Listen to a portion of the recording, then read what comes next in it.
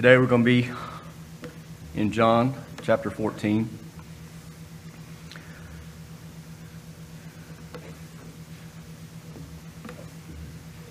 As we continue through the Gospel of John,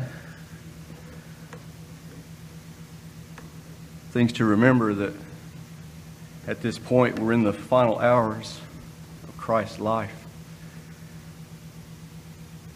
And he went to the upper room, and he had washed his disciples' feet after they were arguing about who would be the greatest. He demonstrated true humility and service to those around him. As we're moving along,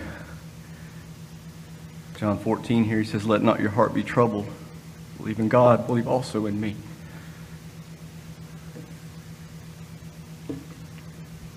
He says, "If you had known me, you would have known my Father also. And from now on, you know him and have seen him." We have seen him because we've seen Christ. He's telling them, I am the Father, and we are one. We're one in nature. He was sent here to do the will of the Father, to redeem a people unto himself for his own purpose and pleasure.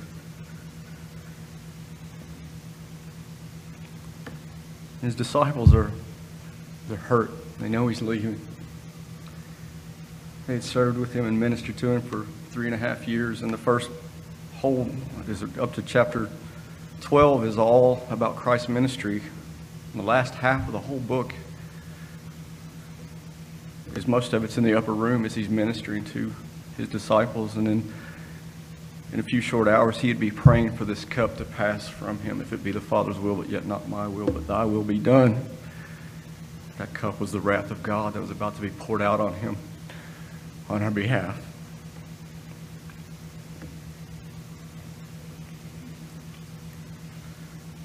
Today we're going to be concentrating on verses 21 down to verses 27. Keep in mind, he's comforting these men. The man that's about to die is the comforter. He's comforting the ones he's about to leave behind. Usually we comfort those that are dying.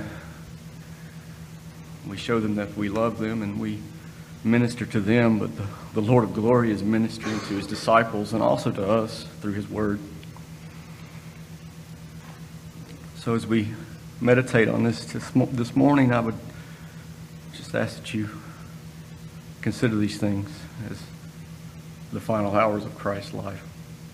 He had kept all the commandments. He had fulfilled the law.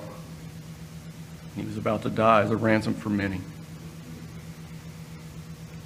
It should weigh heavy on the hearts of any child of God. Please stand if you're able as we give honor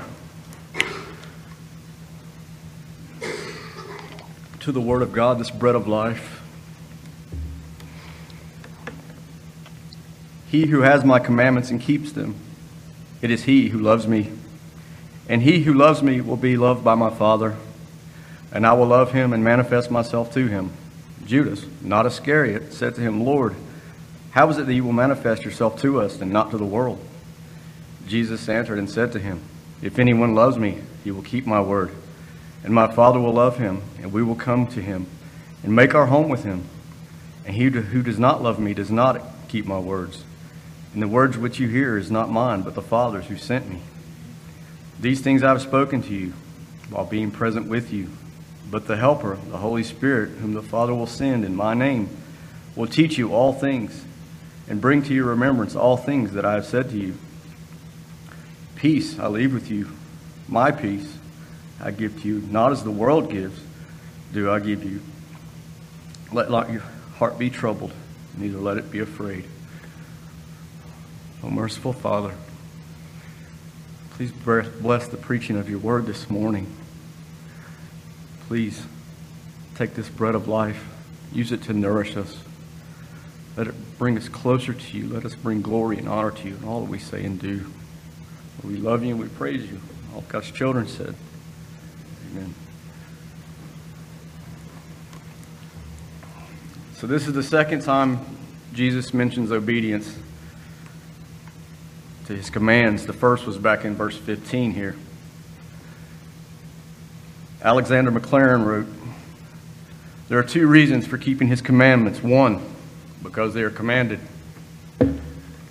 All right. Two, because we love him who commands. The one is slavery, the other is liberty. The one is the Arctic, cold and barren. The other is like tropical islands full of warmth and sunshine, glorious and glad fertility. Genuine faith is free and happy obedience to Christ. The keeping of the commandments does not save us. It's merely a tutor. It shows us that we are sinners. We are sinners in need of a Savior, which, by the way, we'll get to the sinner thing here in a minute. Romans 3, verse 20. Therefore, by the deeds of the law, no flesh will be justified in his sight for by the law is the knowledge of sin. So it brings us the knowledge of sin. By no works, keeping of the law can do anything for us. We cannot be saved by the works of the law.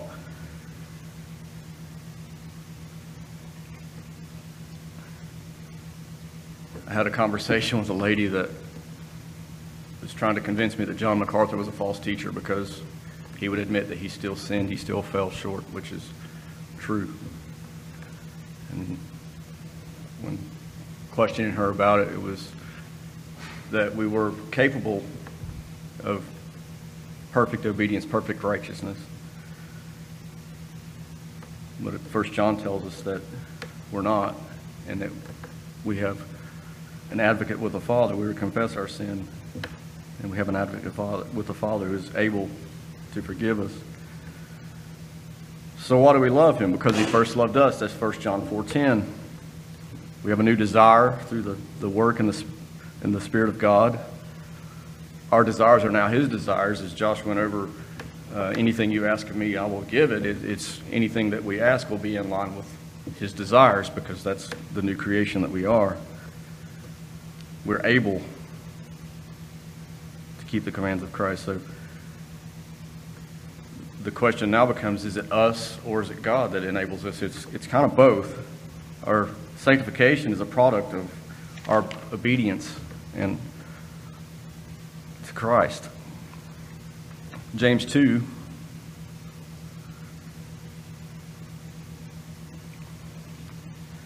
verses 14 through 26. What does it profit, my brethren, if someone says he has faith but does not have works?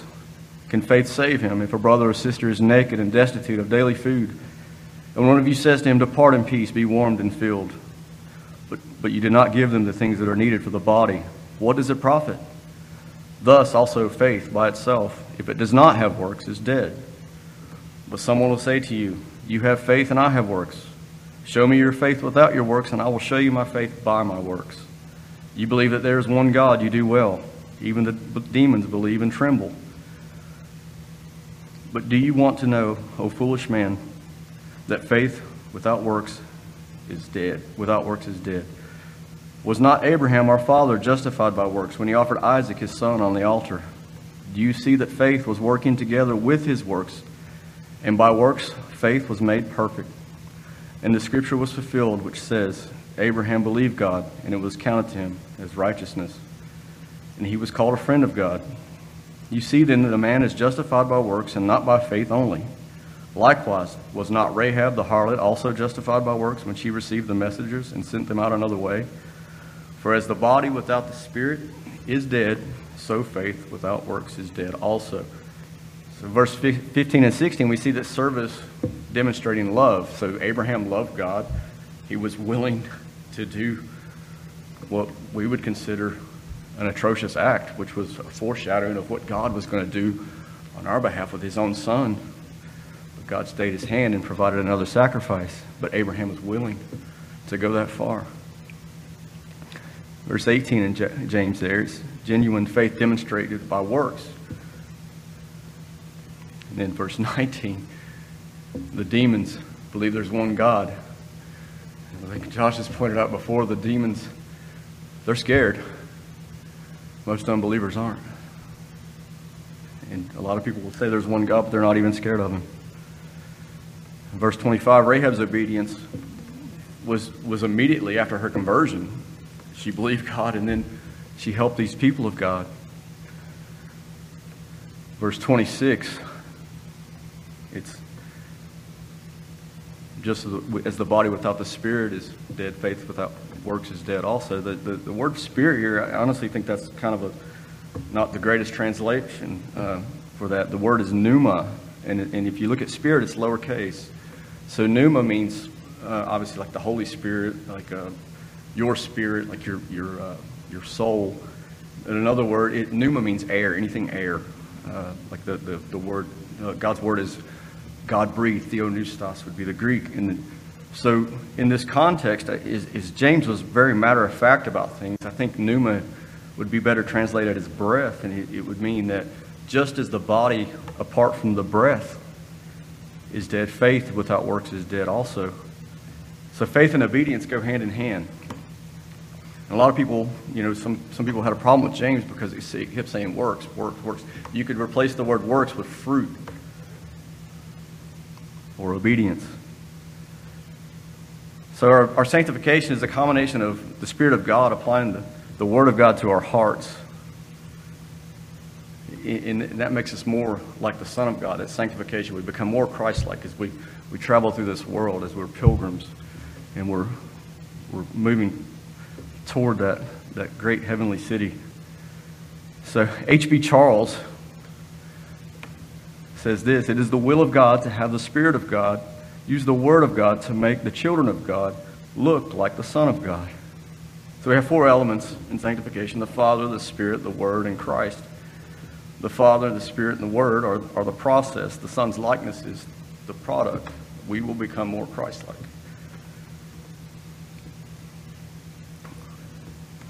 When God sees one he has sanctified or set apart, he sees the Son's righteousness. He doesn't see our failures, our shortcomings anymore. All he sees is us clothed in the righteousness of Christ as he came down off of the judgment seat and declared you not guilty, and he wraps you in the clothes of Christ. He says, you're mine. Our responsibility in this process is to be in the Word. The Spirit cannot apply what we don't know. That's our responsibility as children. We read His Word. The Spirit applies that Word. We grow in the knowledge and grace of Christ, and we become more Christ-like. Our full sanctification is when we go home. We are made completely like Christ. No more sin, no more crying, no more pain. Glorified body, completely Christ-like. And something to consider too, nowhere in the New Testament is a redeemed person considered a sinner. We are labeled as saints, the sanctified ones. It comes from the Greek sanctos, the ones set apart. We are children of the Most High God. We are adopted, children of the Most High God, and cannot be unadopted. God cannot look upon a sinner. He cannot look upon sin at all. He has declared us not guilty through the works of His Son. You are no longer a sinner. You're a saint. So if you live with this idea that I'm a sinner, you're stunning your growth. You're already behind the 8 ball. You're a child of God. It stunts the growth of a believer. It's an insult to the work of Christ because He has declared you not guilty. Do we still fail? Yes.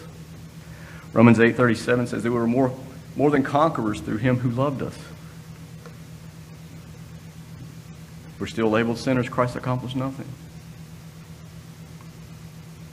We're again slaves. Romans 8:37 would be better read. We are less than conquerors. waiting for something. The more we saturate ourselves in the Word, the more the Spirit will incline our hearts toward Christ and His commands. We will delight in them. Psalm 119. We're going to read the whole thing. Not really. Verse 97.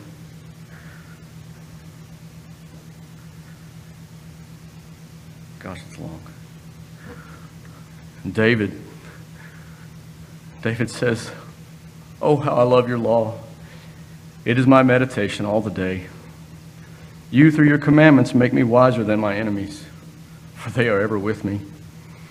I have more understanding than all my teachers, for your testimonies are my meditation. I understand more than the ancients, because I keep your precepts. I have restrained my feet from every evil way, that I may keep your word. I have not departed from your judgments, for you yourself have taught me. How sweet are your words to my taste, sweeter than honey to my mouth." This is David, and we know that David wasn't exactly perfect, but God said he's a man after my own heart. What a glorious honor. So he meditates on the law day and night. How? He reads it. He keeps the law. How? By the Spirit of God. Applying the Word of God. Sanctification. It's always been the same Old Testament all the way until now. The Spirit of God working on the believer, the saint.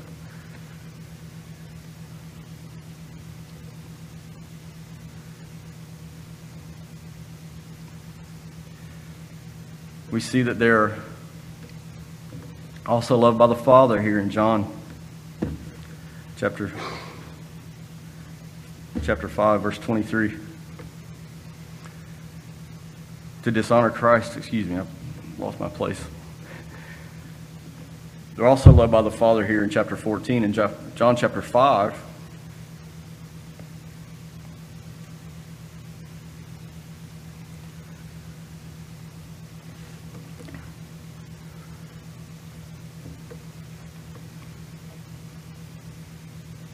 verse 23,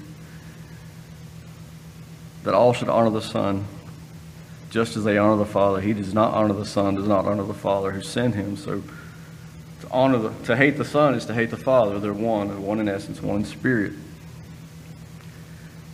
The world hates both the Father and the Son, and they suppress this truth and unrighteousness. They hate the created order, and we see that all too well played out in the world. My wife, I've not been on the news much lately, but she just pointed out that California has decided that a bee is a fish for some odd reason. I don't know if you've heard that or not. And then we have the whole transgender stuff that is being, forced upon us. So, the thing too with the transgender thing, they want you to call them by a different pronoun, or they want you to address me as this or that. And one of the most common ones is call me they, them. And if you think of the demons that Christ expelled from that person, he said, "We are legion, for we are many." And I always wondered why these people wanted to be called they, them. It's always plural, so it's demonic. I don't know what correlation there is, if there is any, but it is demonic. It is going against the created order. They hate God so much, they want to redefine what God has defined. They hate the truth. They suppress the truth. The world says to find your truth. Christ says, "I am the way and the truth." Back up in verse 6 here in the same chapter. The world is at enmity with God. The world hates God. It's never going to change. So we keep the commandments out of love. God loves us, Christ will manifest himself to us, it says. He will put himself on display to us. We will know him, and our love for him will grow continually. It's an ongoing thing. Sanctification. He will become increasingly real to us as we grow in the knowledge of him. He will grow ever more important in our lives as we grow in sanctification. Galatians 2:20.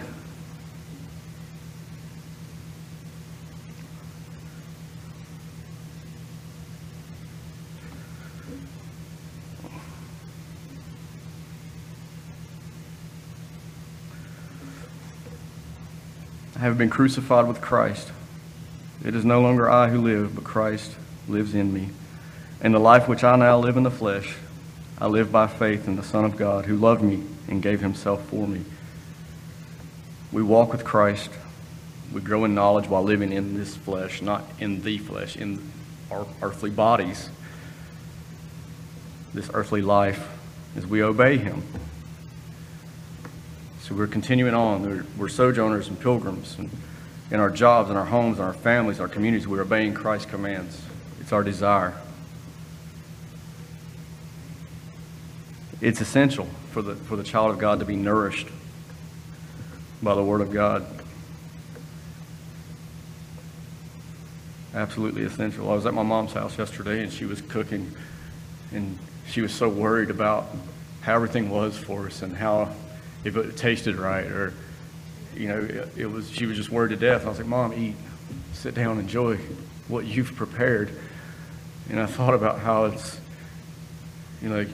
preaching, you kind of preparing a meal for your friends and those that you love, and you don't really necessarily care about how palatable it is, but is it going to nourish my family? Not. Any church can make it palatable. If you want to be popular, we all know that story. But we want to be nourished by the Word of God. And the church suffers greatly from malnourishment. We've got so many, programs. I had a guy talking to me about it's programs. And we have people that would come here and you don't have enough programs. And they would come, you should do this ministry. You all should start this ministry. I'm like, well, great. You want to head that up? No. Instead they would just leave and go find a church that offered something that they were seeking, and instead of church is somewhere you should see what you can do. Like what can I do to serve, not to be served necessarily. We all serve each other in some capacity, but the church is greatly malnourished. We're not in the Word enough. The church as a whole. So Jesus is comforting his disciples. Keep that in mind. Hours away from his death, and he told them, he was like, I'm leaving. It's coming. And Judas, not Iscariot, so John makes it clear, not that guy. He wants to make that distinction. Judas has left. He's making his deal as Christ is comforting the rest of the disciples. And John's making sure that it's a different Judas. And he was under the assumption that Christ would be returning physically to establish his kingdom. He didn't understand that Christ would not, why Christ is not going to disclose himself to the world and only to his children, or to the believers. He didn't understand that. So he knew that Christ was the Savior of the world, the Lord of lords, the King of kings, the rightful heir to the world. The good news of salvation would be proclaimed throughout the world, and Judas was confused. Why would he manifest himself to only those that love him?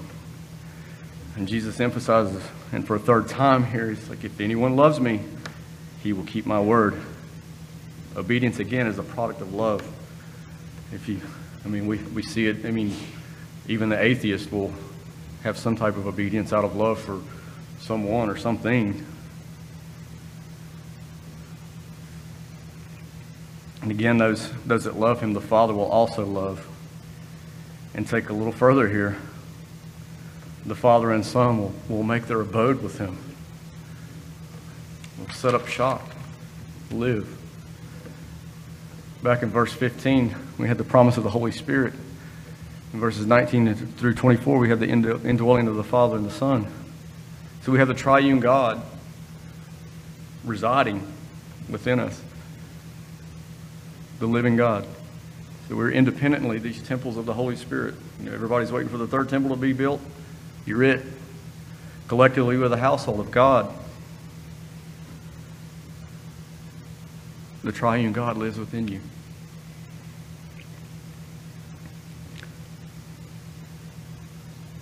And he says, on the negative, he who does not love me does not keep my words. Love emphasized only from the opposite viewpoint. Love and obedience, again, inseparable. John 7:17 says, if anyone wills to do his will, he shall know concerning the doctrine, whether it is from God or whether I speak of my own authority. These that are his will know the doctrine. They know whether the teaching is from God. Next chapter, verse 47. He who is of God hears God's words. Therefore you do not hear, because you are not of God. And he's talking to the Jews, the most religious people around, arguing about how they were children of Abraham. And Jesus was telling them, if you were Abraham's children, you would know me. They didn't. Directly to this man, Christ is speaking. They were incapable of seeing who he was. They could not see the Christ. Why? It's because they were enemies. They were at enmity with him. They hated him. The Spirit of God had not revealed who Christ was to them. Their desires would not be in line with keeping his commands. They kept the commands of God loosely, but out of duty. They were slaves. They didn't do it out of love because they were incapable of doing it. I had a guy, he was an atheist, he was talking to me, he said, I think the Bible's just a list of just a bunch of rules. I'm like, it absolutely is. It's for us. It's for all of humanity to be able to function as a society. And he said, well, I disagree. I said, name me one commandment. Name me one thing that God told us to do that wasn't good for humanity as a whole. Couldn't do it. Why? Because you can't. They borrow from our worldview. Everybody wants to be treated like a Christian. You would like for me to treat you as Christ commands me to treat you, but it's often not reciprocal, especially in the secular world. I mean, of course, in the church it is. To reject Christ is to reject the Father. To have Christ is to have the Father. It's that simple.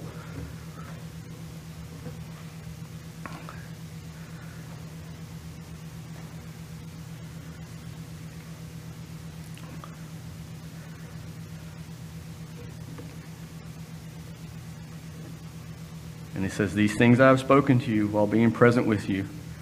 But the Helper, the Holy Spirit, whom the Father will send in my name, he will teach you all things and bring to your remembrance all the things that I said to you. His earthly ministry, Christ was the source of truth for his disciples. He's leaving. These things. The Father's word had been spoken while he was with them. He was speaking on behalf of the Father. He was doing the Father's will. But the Helper, the Paraclete, meaning the one that comes alongside, I'm leaving. There will be one to come alongside.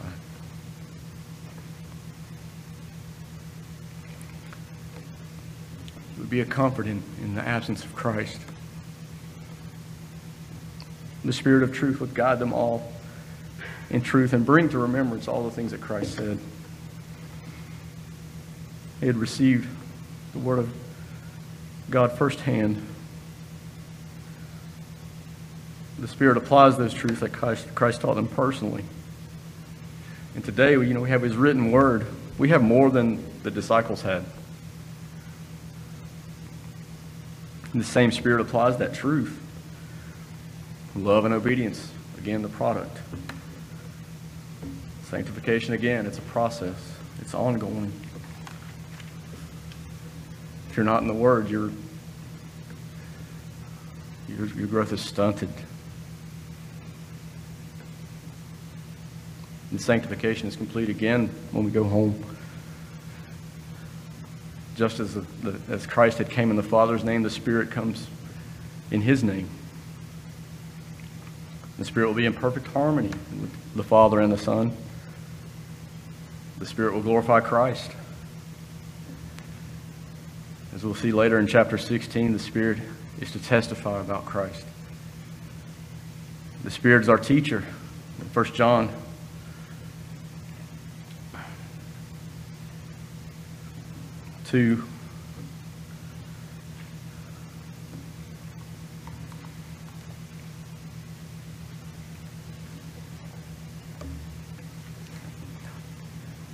verse 20, but you have an anointing from the Holy One, and you know all things.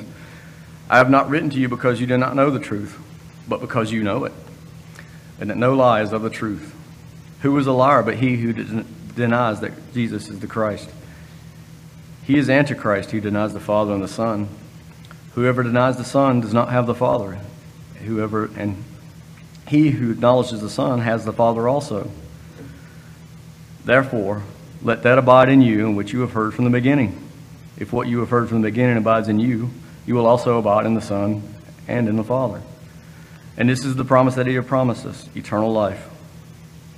These things I have written to you concerning those who try to deceive you.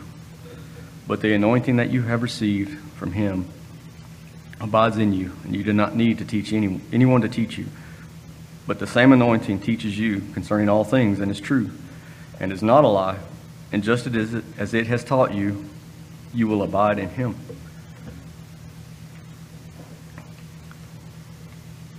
The Spirit illuminates the Word of God to our understanding. He gives us a knowledge of God, which leads us to maturity in Christ. That's why when a believer hears the Word of God, it rings true in their heart. And they say, yes, that's right. You can't help it.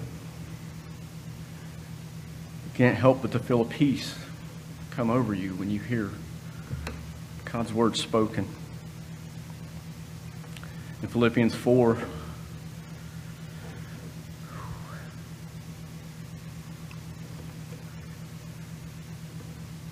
verses 6 through 9.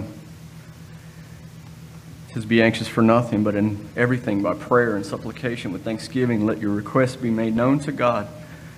And the peace of God, which surpasses all understanding, will guard your hearts and minds through Christ Jesus.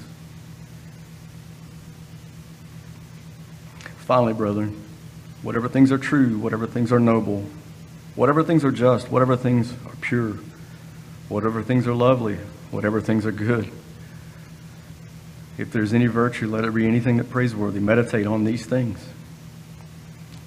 which you have learned and received and heard and saw in me. These do, and the God of peace will be with you. The God of peace will be with you. The Spirit of comfort. When I have a bad day, which is sometimes quite often, I'll call my brother Josh. Sometimes I call Sean. And the one thing that happens, it doesn't matter what my problem is. He might start talking about something he was studying, or Sean as well. And then I start talking about the things of the Lord. I start talking about Scripture, and I just start talking about the things that bring me joy in the Lord. And before I know it, I forget what my problem was. And for those things, I'm grateful. And sometimes I try to do that with people that have problems. And they call me. This is what we need to do. This is what you should meditate on. You're a child of God. There's joy to be had in that. So we know that the love of God is manifested because He first loved us. This love inclines our hearts to obedience. And this obedience produces greater love because we're in the Word, and the Spirit of God applies that Word and inclines our hearts to greater love and obedience. And it's just reciprocal. It's just over and over and over. You grow and grow and grow. We've been a church for, 10 years maybe? And I've seen people come, and I've seen people go, and the ones that are here, I've seen them grow exponentially. We've been through about everything imaginable you could go through as a church. And the love that is here in this church is overwhelming because our common Savior, our Lord, Christ, who comforts us and strengthens us as a church.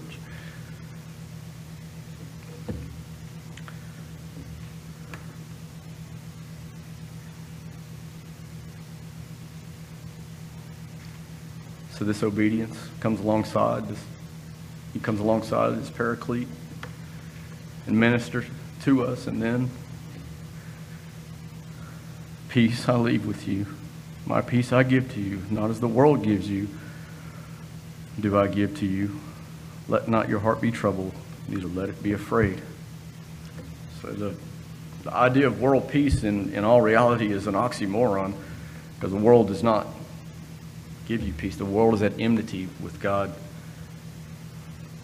We're at war. Well, the world is at war. We're not at war. There can be no peace if there's ever still an enemy. So the world's enemy is God, and vice versa.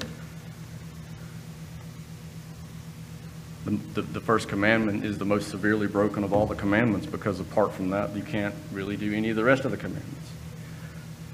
It doesn't work that way. It says, my peace I give to you. Shalom. This word for peace in the Old Testament is around 250 times. It means both personal peace and the absence of trouble.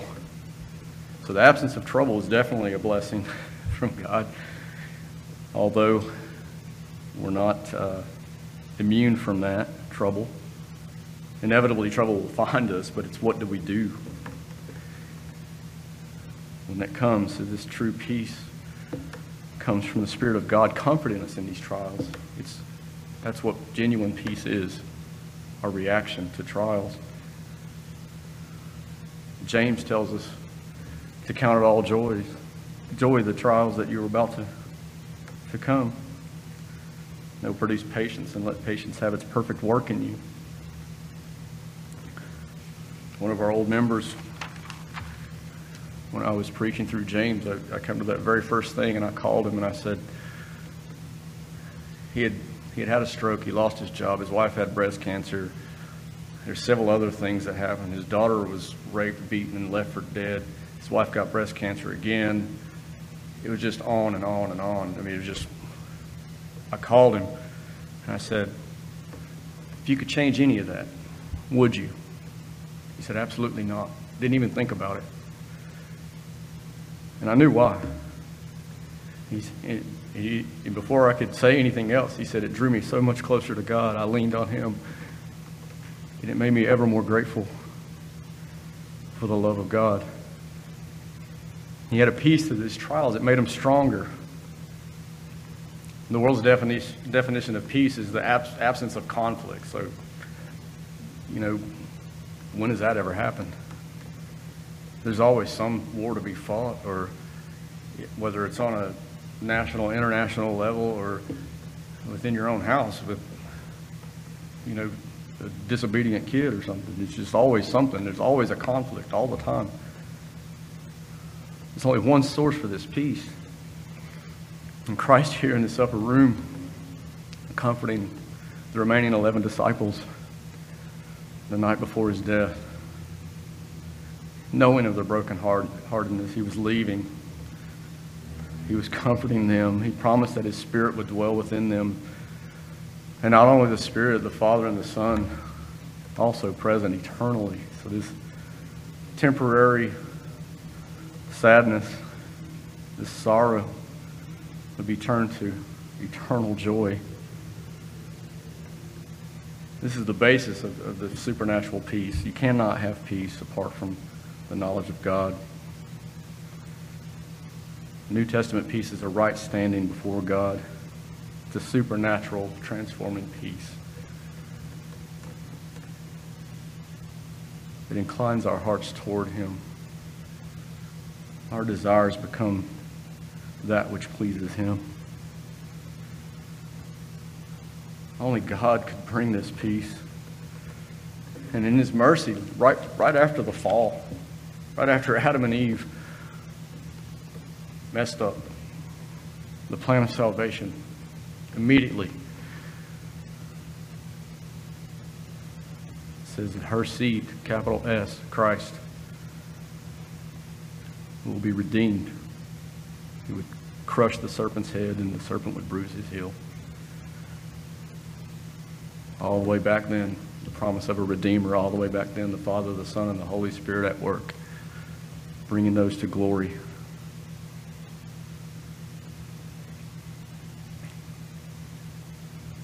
It would be through this seed that we could know everlasting peace. It's the only way. God is both just and the justifier, bringing a people unto Himself for His own purpose and pleasure. Our sin was taken by Christ. He suffered the wrath of God on our behalf. We have been crucified with Christ. As Paul says, we no longer live, but Christ which lives in us. There can be no peace apart from love. It's a prerequisite for peace. Like you can't, it's unattainable. And genuine love is only the love of God, which all other love stems from. There's no greater love. If there is no God, there's no peace, period. If you know God, you can know that peace. And it will guard your hearts and minds through Christ Jesus. It's the only way. Oh, merciful Father, we thank you so much for the sacrifice in Christ, that we may be even capable of desiring to keep your commands, that the peace of God would even be close to a reality for anyone. You have set your love upon us. You have made us righteous in your sight. You have called us saints, the set apart ones.